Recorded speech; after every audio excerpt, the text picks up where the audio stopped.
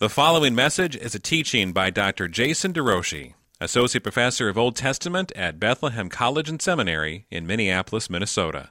More information about Jason can be found at DeRouchie-Meyer.org. Jeremiah chapter 2. I have some handouts here. If I can get somebody's help. I just locked myself to the stage. Part of my goal today is to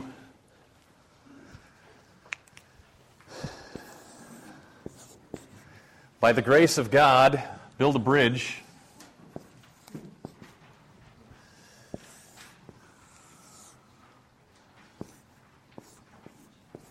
between the old and the new.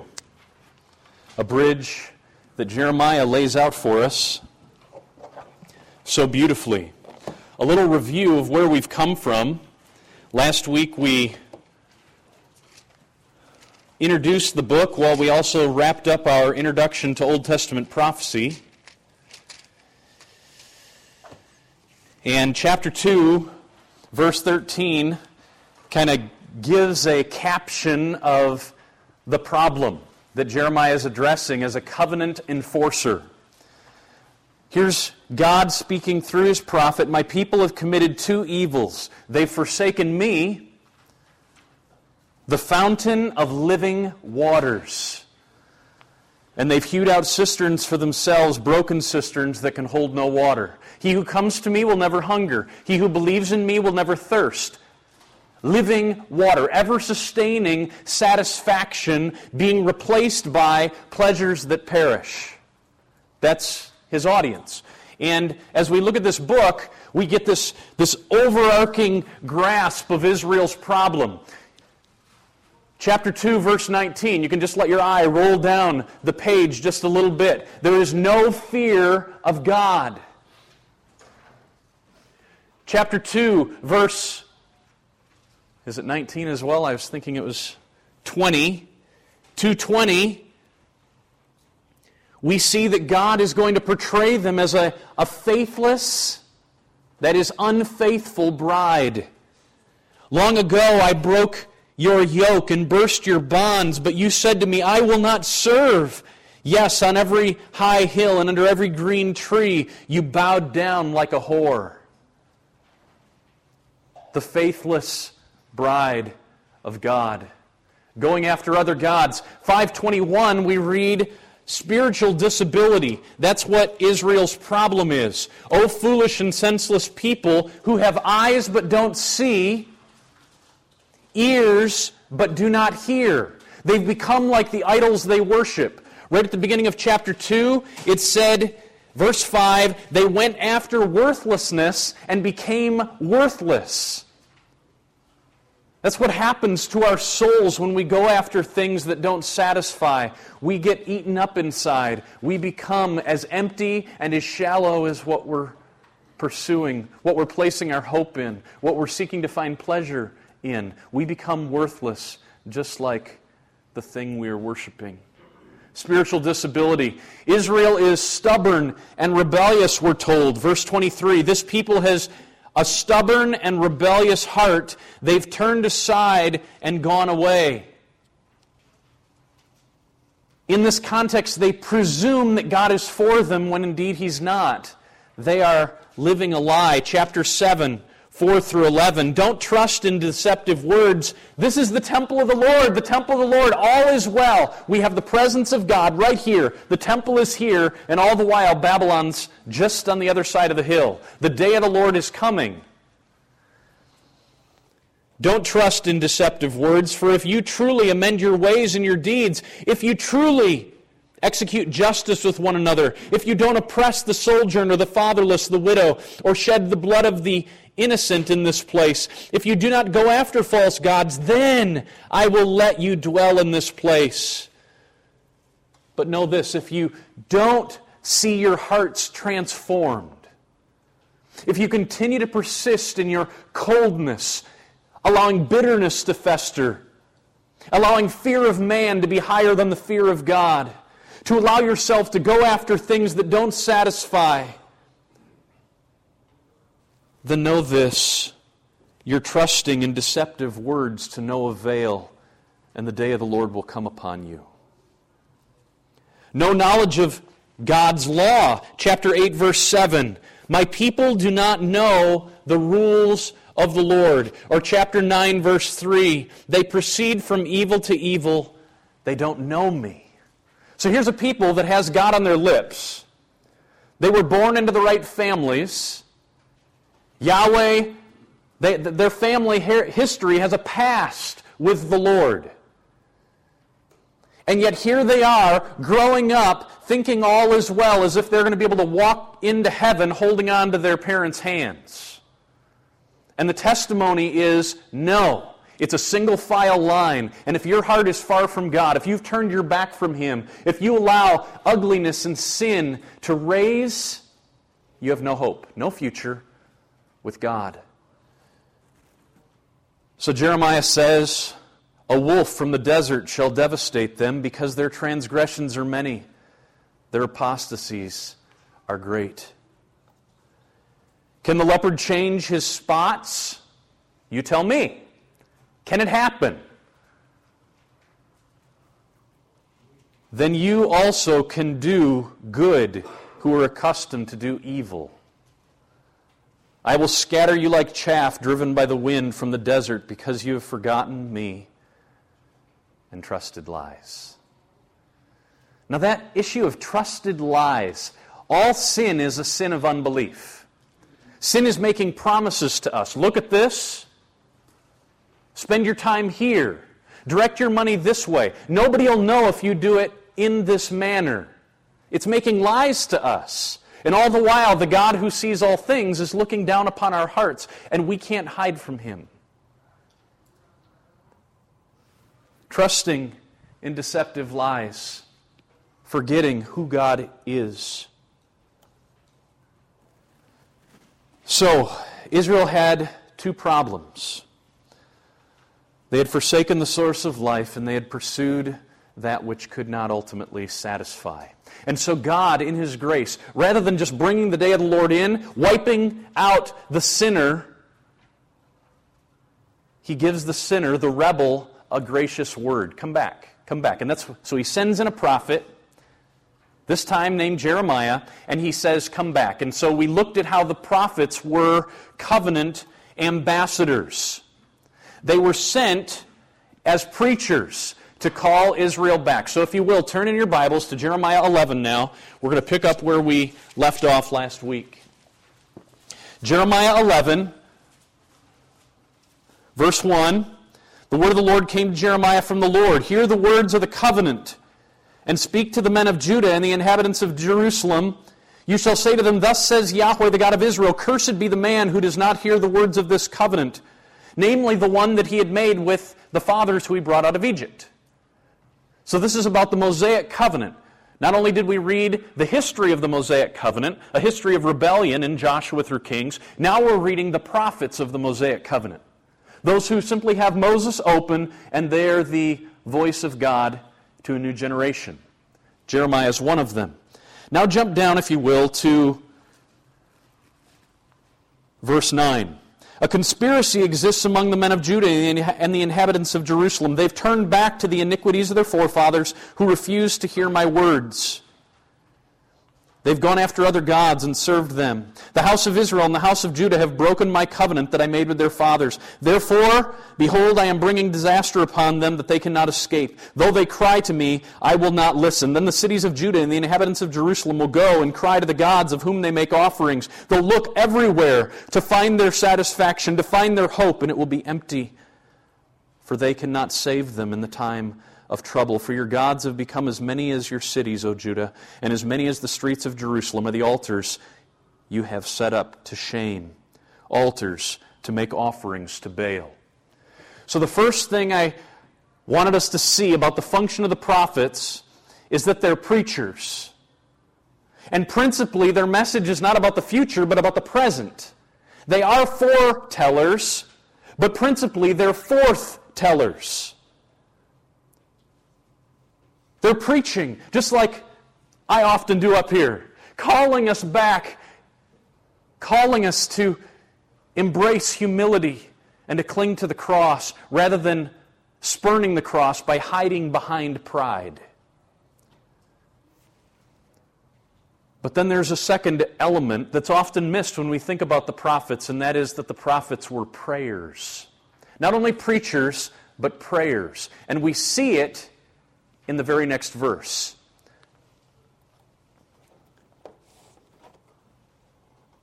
The prophets as prayers. So look with me at verse 14.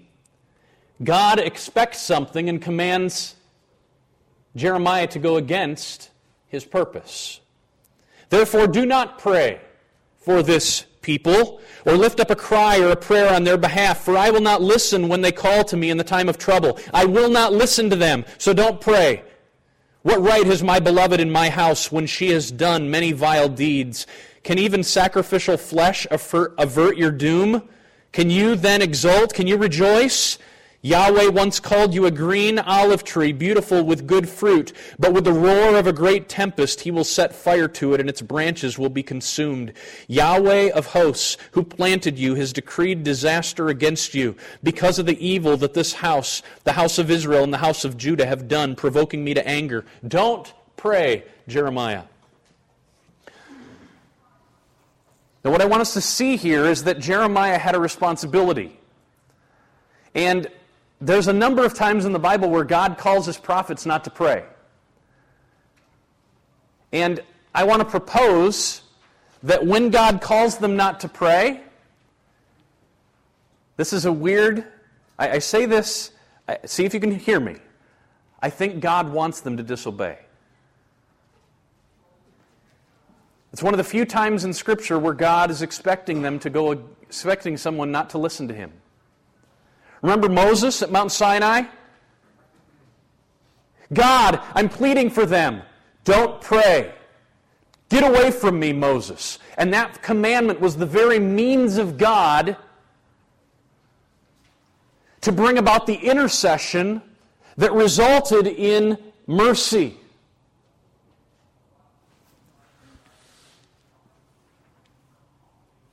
What was Jeremiah's response? Look at chapter 14, 7 through 9.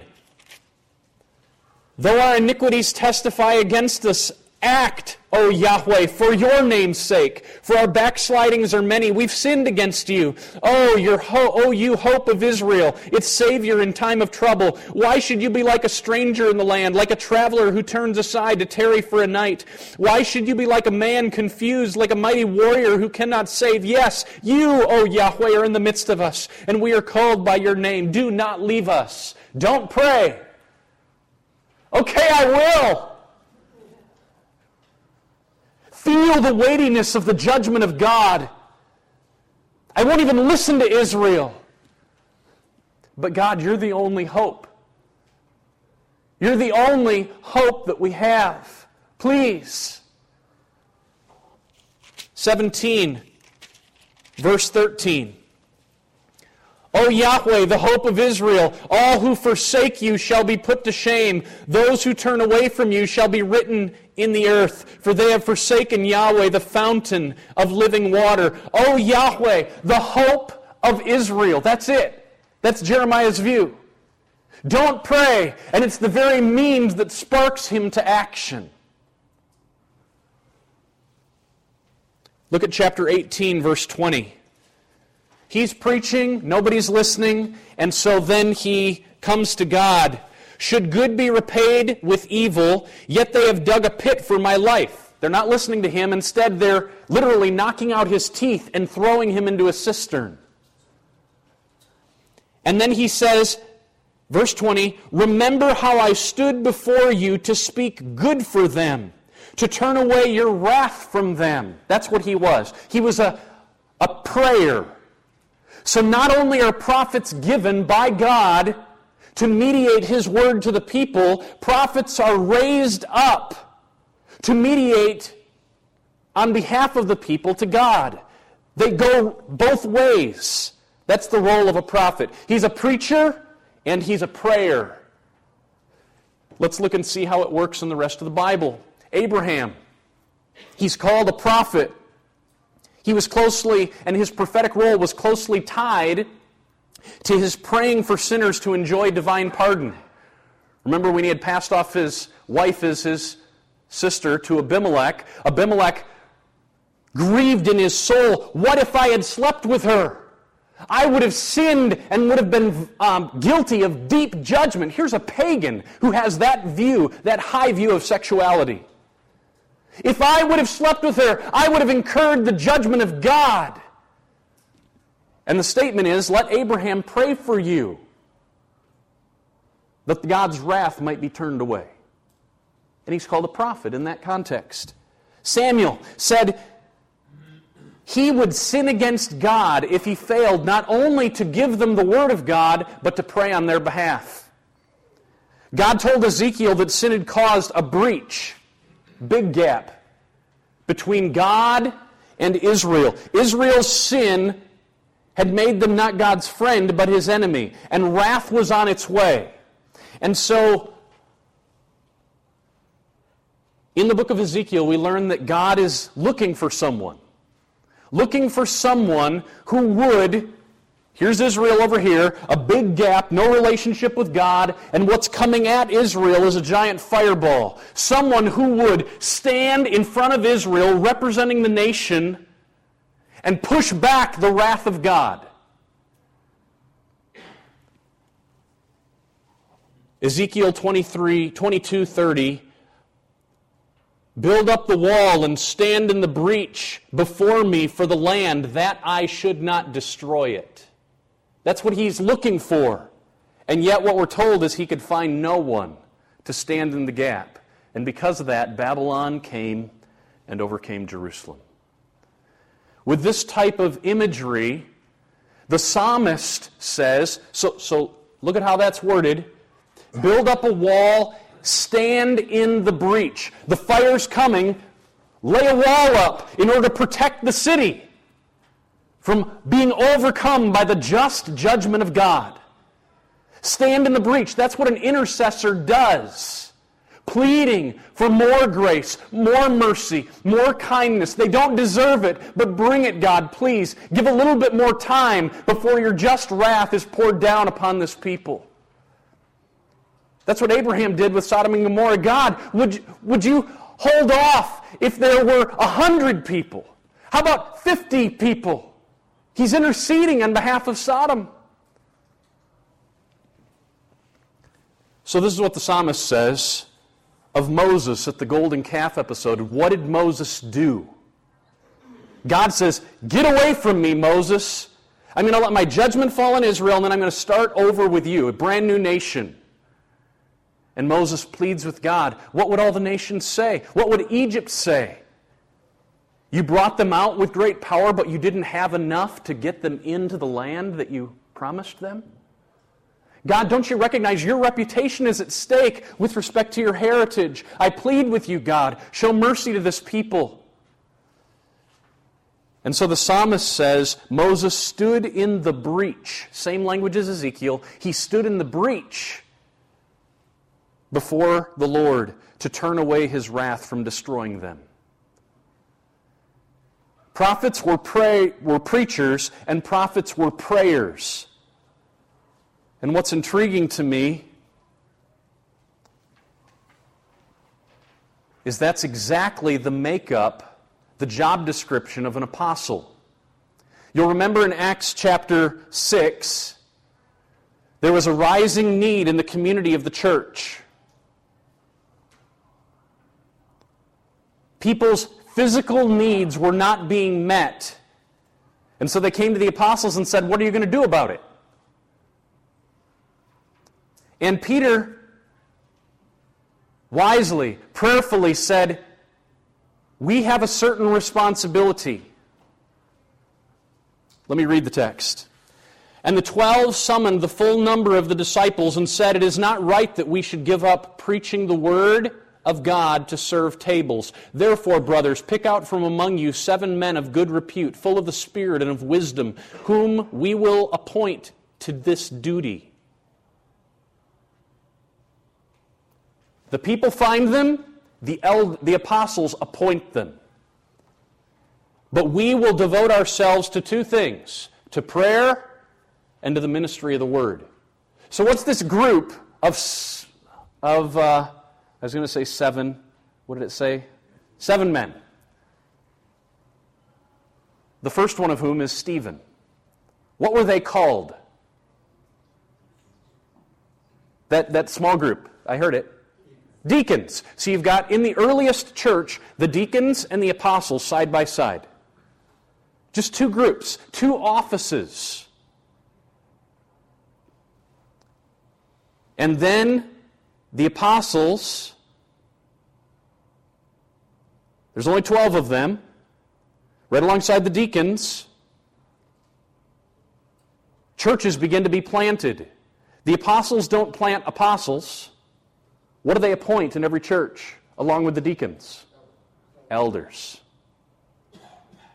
And so our elders have spoken of their responsibilities to be men of the Word and men of prayer. Pastor John didn't just learn how to pray like he prayed this morning overnight. We had modeled for us a man of prayer. His prayer went on for 7, 10 minutes. I have no idea. And it just flowed from his soul. He was thinking of it. He was preparing, how would you have me pray? I know that because I was party to some of the dialogue of preparation. But he got up there and he prayed. And we were able to link arms with him. And then Jason was able to come and open up the Word for us.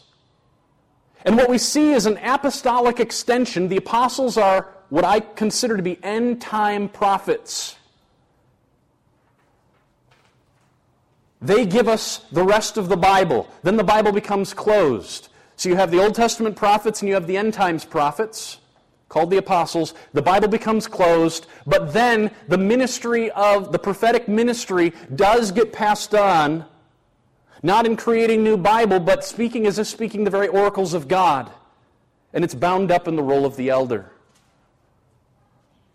who has that kind of God-given authority, and yet ever accountable to the Word. Ever accountable.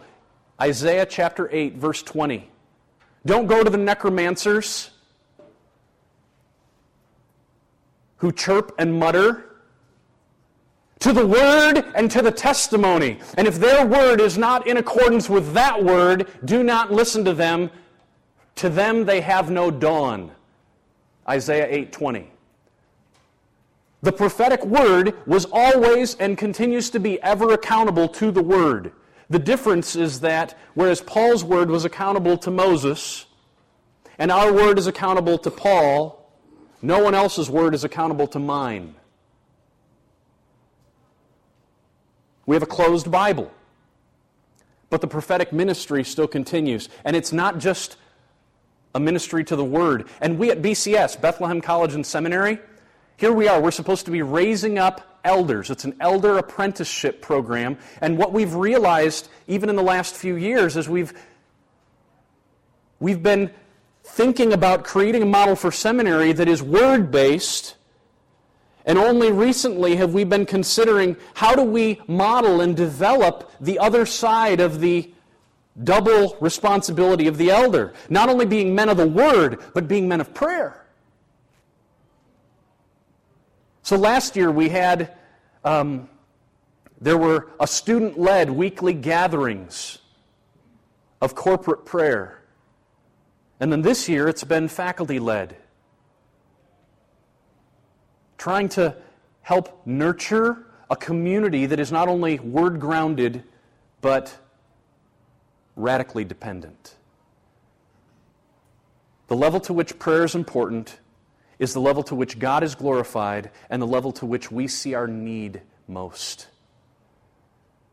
Low view of prayer, low view of God's glory, low view of neediness, high view of pride. Pray for our leaders.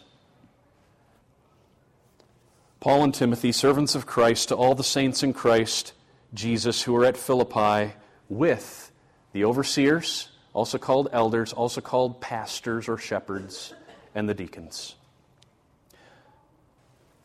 Yahweh once called you a green olive, beautiful with good fruit, but with the roar of a great tempest, He will set fire to it, and its branches will be consumed. Where we're moving today, now, is a big overview, a broad overview of Jeremiah's view of the new covenant. And what we're going to see is what Paul anticipates using this exact image of the olive tree. An olive tree that all of a sudden is not producing the way it should be. And so the vine dresser comes in and he begins to break off olive branches, and they're thrown into the fire. And amazingly, he finds a wild olive, and he takes the branches and he actually grafts them into the green olive, the original olive, the cultivated olive. He grafts them in. Gentiles being all of a sudden grafted into an original Jewish tree and original Jewish branches that are thrown aside. And then the testimony of Romans 11 is, Gentiles do not become proud. This one people of God that the Lord is shaping, made up of a Jewish root. And now, wild branches, God can just as easily break you off. And know this, He will ultimately graft in many of the other original native cultivated olives. To the Jew first, and then to the Greek, Jeremiah's vision of the new covenant. So turn with me, please, to Jeremiah chapter 3.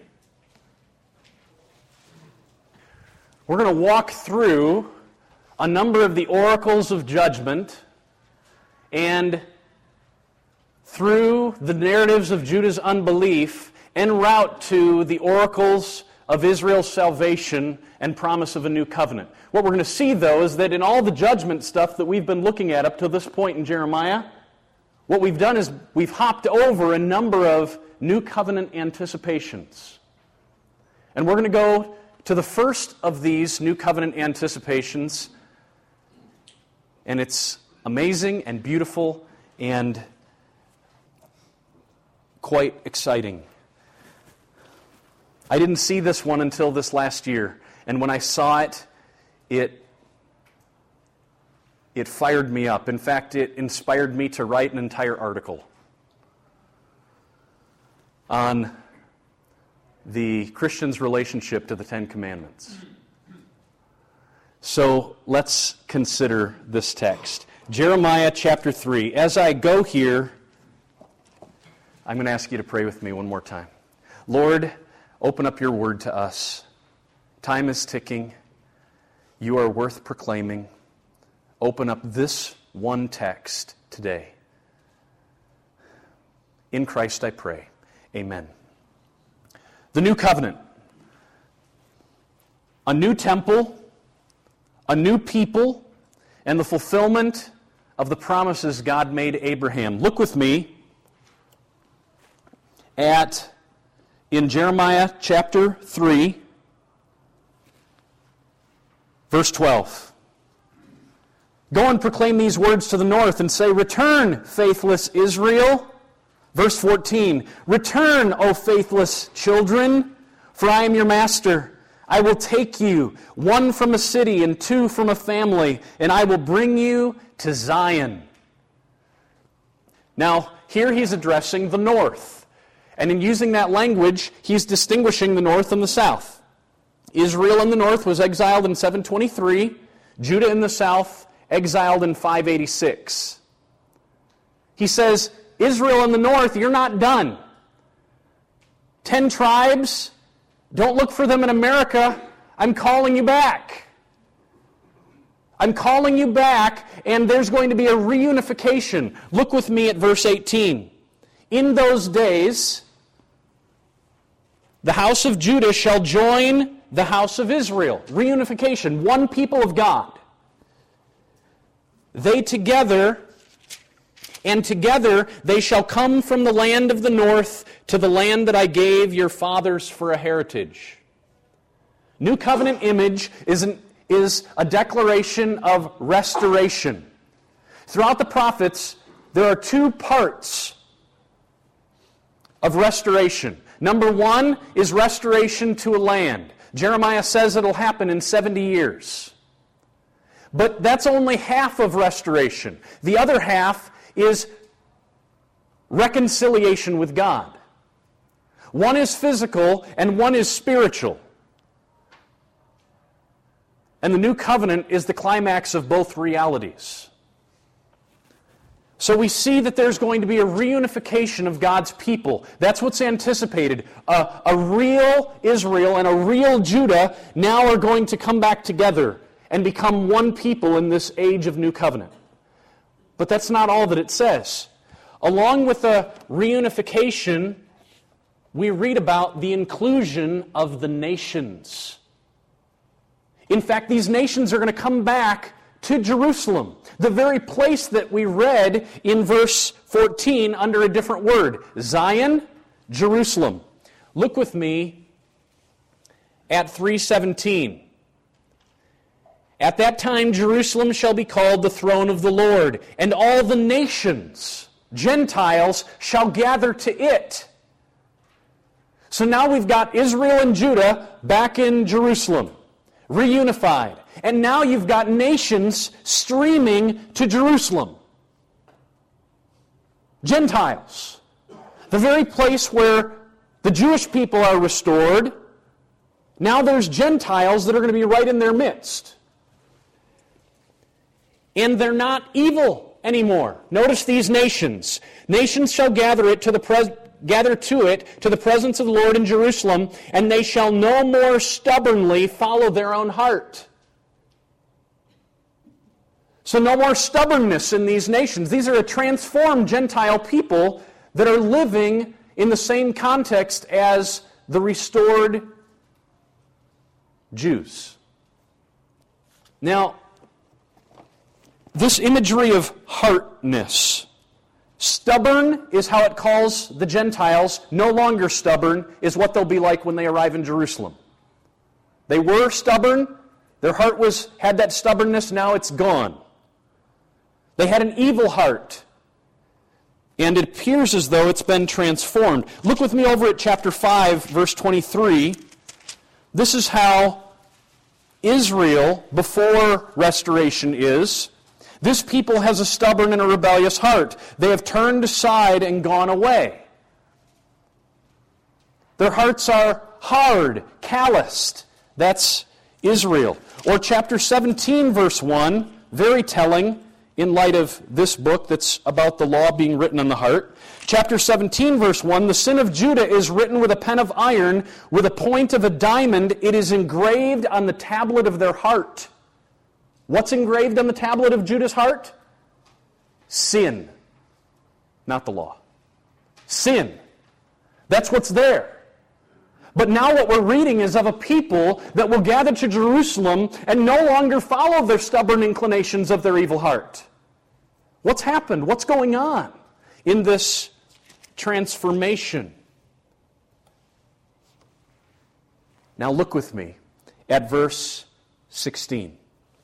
Chapter 3, 16. So I will take you, beginning at the verse 14, I will take you, one from a city and two from a family, and I'll bring you to Zion. And I will give you shepherds after my own heart who will feed you with knowledge and understanding. Same word for pastor in Ephesians 4:11. And when you've multiplied and increased in the land, Israel, in those days they shall no more say, the ark of the covenant of the Lord. It shall not come to mind or be remembered or missed. It shall not be made again. No more Ark of the Covenant. And I'm wondering, what's he mentioning that for? No more Ark. Here's a replica of the Ark of the Covenant. Outside of the Ark would be placed the book of Deuteronomy. But there's only one part of the Bible that's inside the Ark. What is it? The Ten Commandments.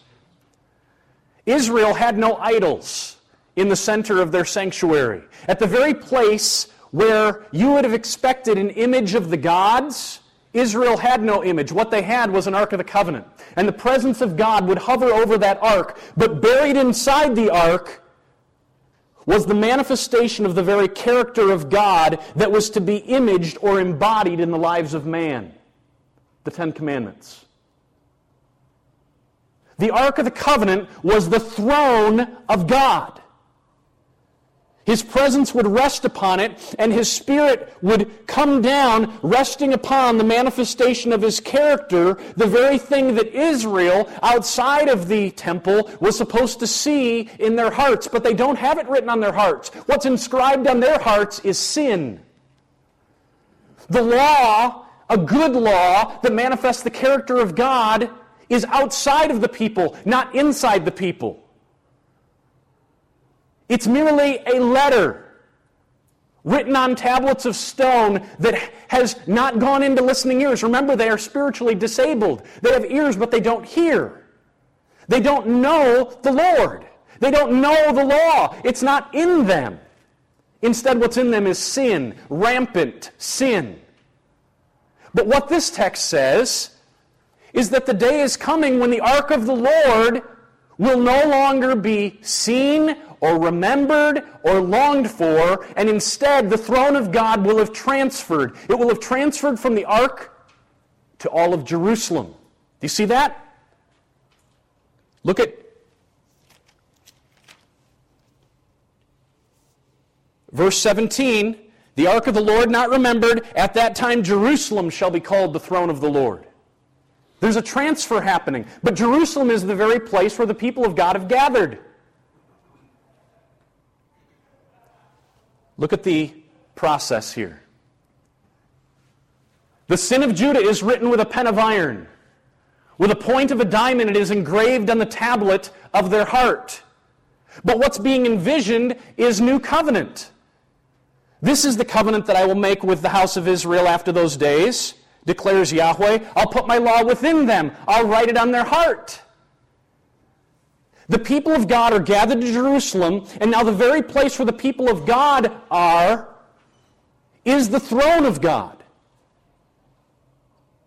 No longer is God's throne outside of people with the ark, with the law on the tablets of stone. Rather, something's happened. The ark has been transferred in the new covenant.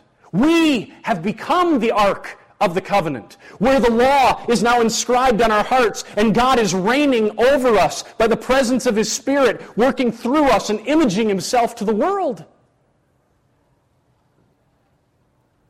Because the old covenant was given to a people, a good law, holy, righteous, and good, says Paul in Romans 7:12. A good law, but it stayed outside of them. It was graciously given. Grace upon grace, for the law came through Moses, grace and truth through Jesus Christ. The grace and truth from Jesus is a grace that was built upon grace, that is, upon the law of Moses. It's a gracious law, but it was principally external, not internal. And because of that, Paul could call it the Old Covenant, the essence of which is the Ten Commandments, a ministry of condemnation. Look at the New Covenant now. Here's Paul, a minister of the New Covenant, using the exact same language right out of Jeremiah 31, and then he's going to use the imagery of the Ark of the Covenant and the tablets that are now written on the human heart. This is the life you and I are supposed to be living, embodying the character of God in our very lives. God doesn't have an image in the center of a temple. We are the image, and the world is to see the temple on the move, God putting Himself on display through us. And you show, Corinthians, that you are a letter from Christ delivered by us, written not with ink, but with the Spirit of the living God, not on tablets of stone, but on tablets of human hearts. God has made us competent to be ministers of a new covenant, not of the letter. That is, not external, but of the Spirit working inside of us, creating what was not possible before. For the letter kills, but the Spirit gives life. And what's so amazing is that Jeremiah and Paul, speaking to a predominantly Gentile church, just like Bethlehem is, predominantly Gentile, is envisioning a day when one people will be brought together, a people of reconciled, reunified Jews with a whole bunch of Gentiles hopping into the mix, all under one umbrella of the presence of God, the throne of God, the reign of God. The kingdom of God is among us. He's reigning in us, over us. It's the new covenant. That the new covenant in Jeremiah's vision is not just with Jew and Gentile, but that there's others who have been brought in, and all of us are no longer following the stubbornness of our hearts because something's happened. Now let's see how it works with respect to the global picture, taking us all the way back to Genesis. Just turn the page and go to Jeremiah 4, verses 1 and 2. If you return, O Israel, remember the vision is that they've returned. If you return, to me you should return.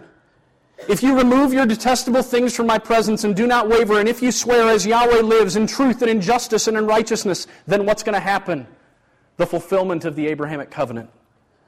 The nations shall bless themselves in Him, in God, and in Him they shall glory. All of a sudden, the promises that through you, Abraham, the world would be blessed, it's going to happen, linked up here with the new covenant, and a returned people called Israel. Now we're going to have to see how Jeremiah unpacks this. Because predominantly what happens in the early church is that the Gentiles come and the Jews reject. Predominantly, but everything starts with a Jew. Jesus, the son of David, the ultimate representative of Israel. And then he sets around him, how many guys? How many? 12? I believe reconstituting Israel. 12 tribes, 12 apostles, and then calls them, take my glory, manifest by the Spirit that'll bring me great glory.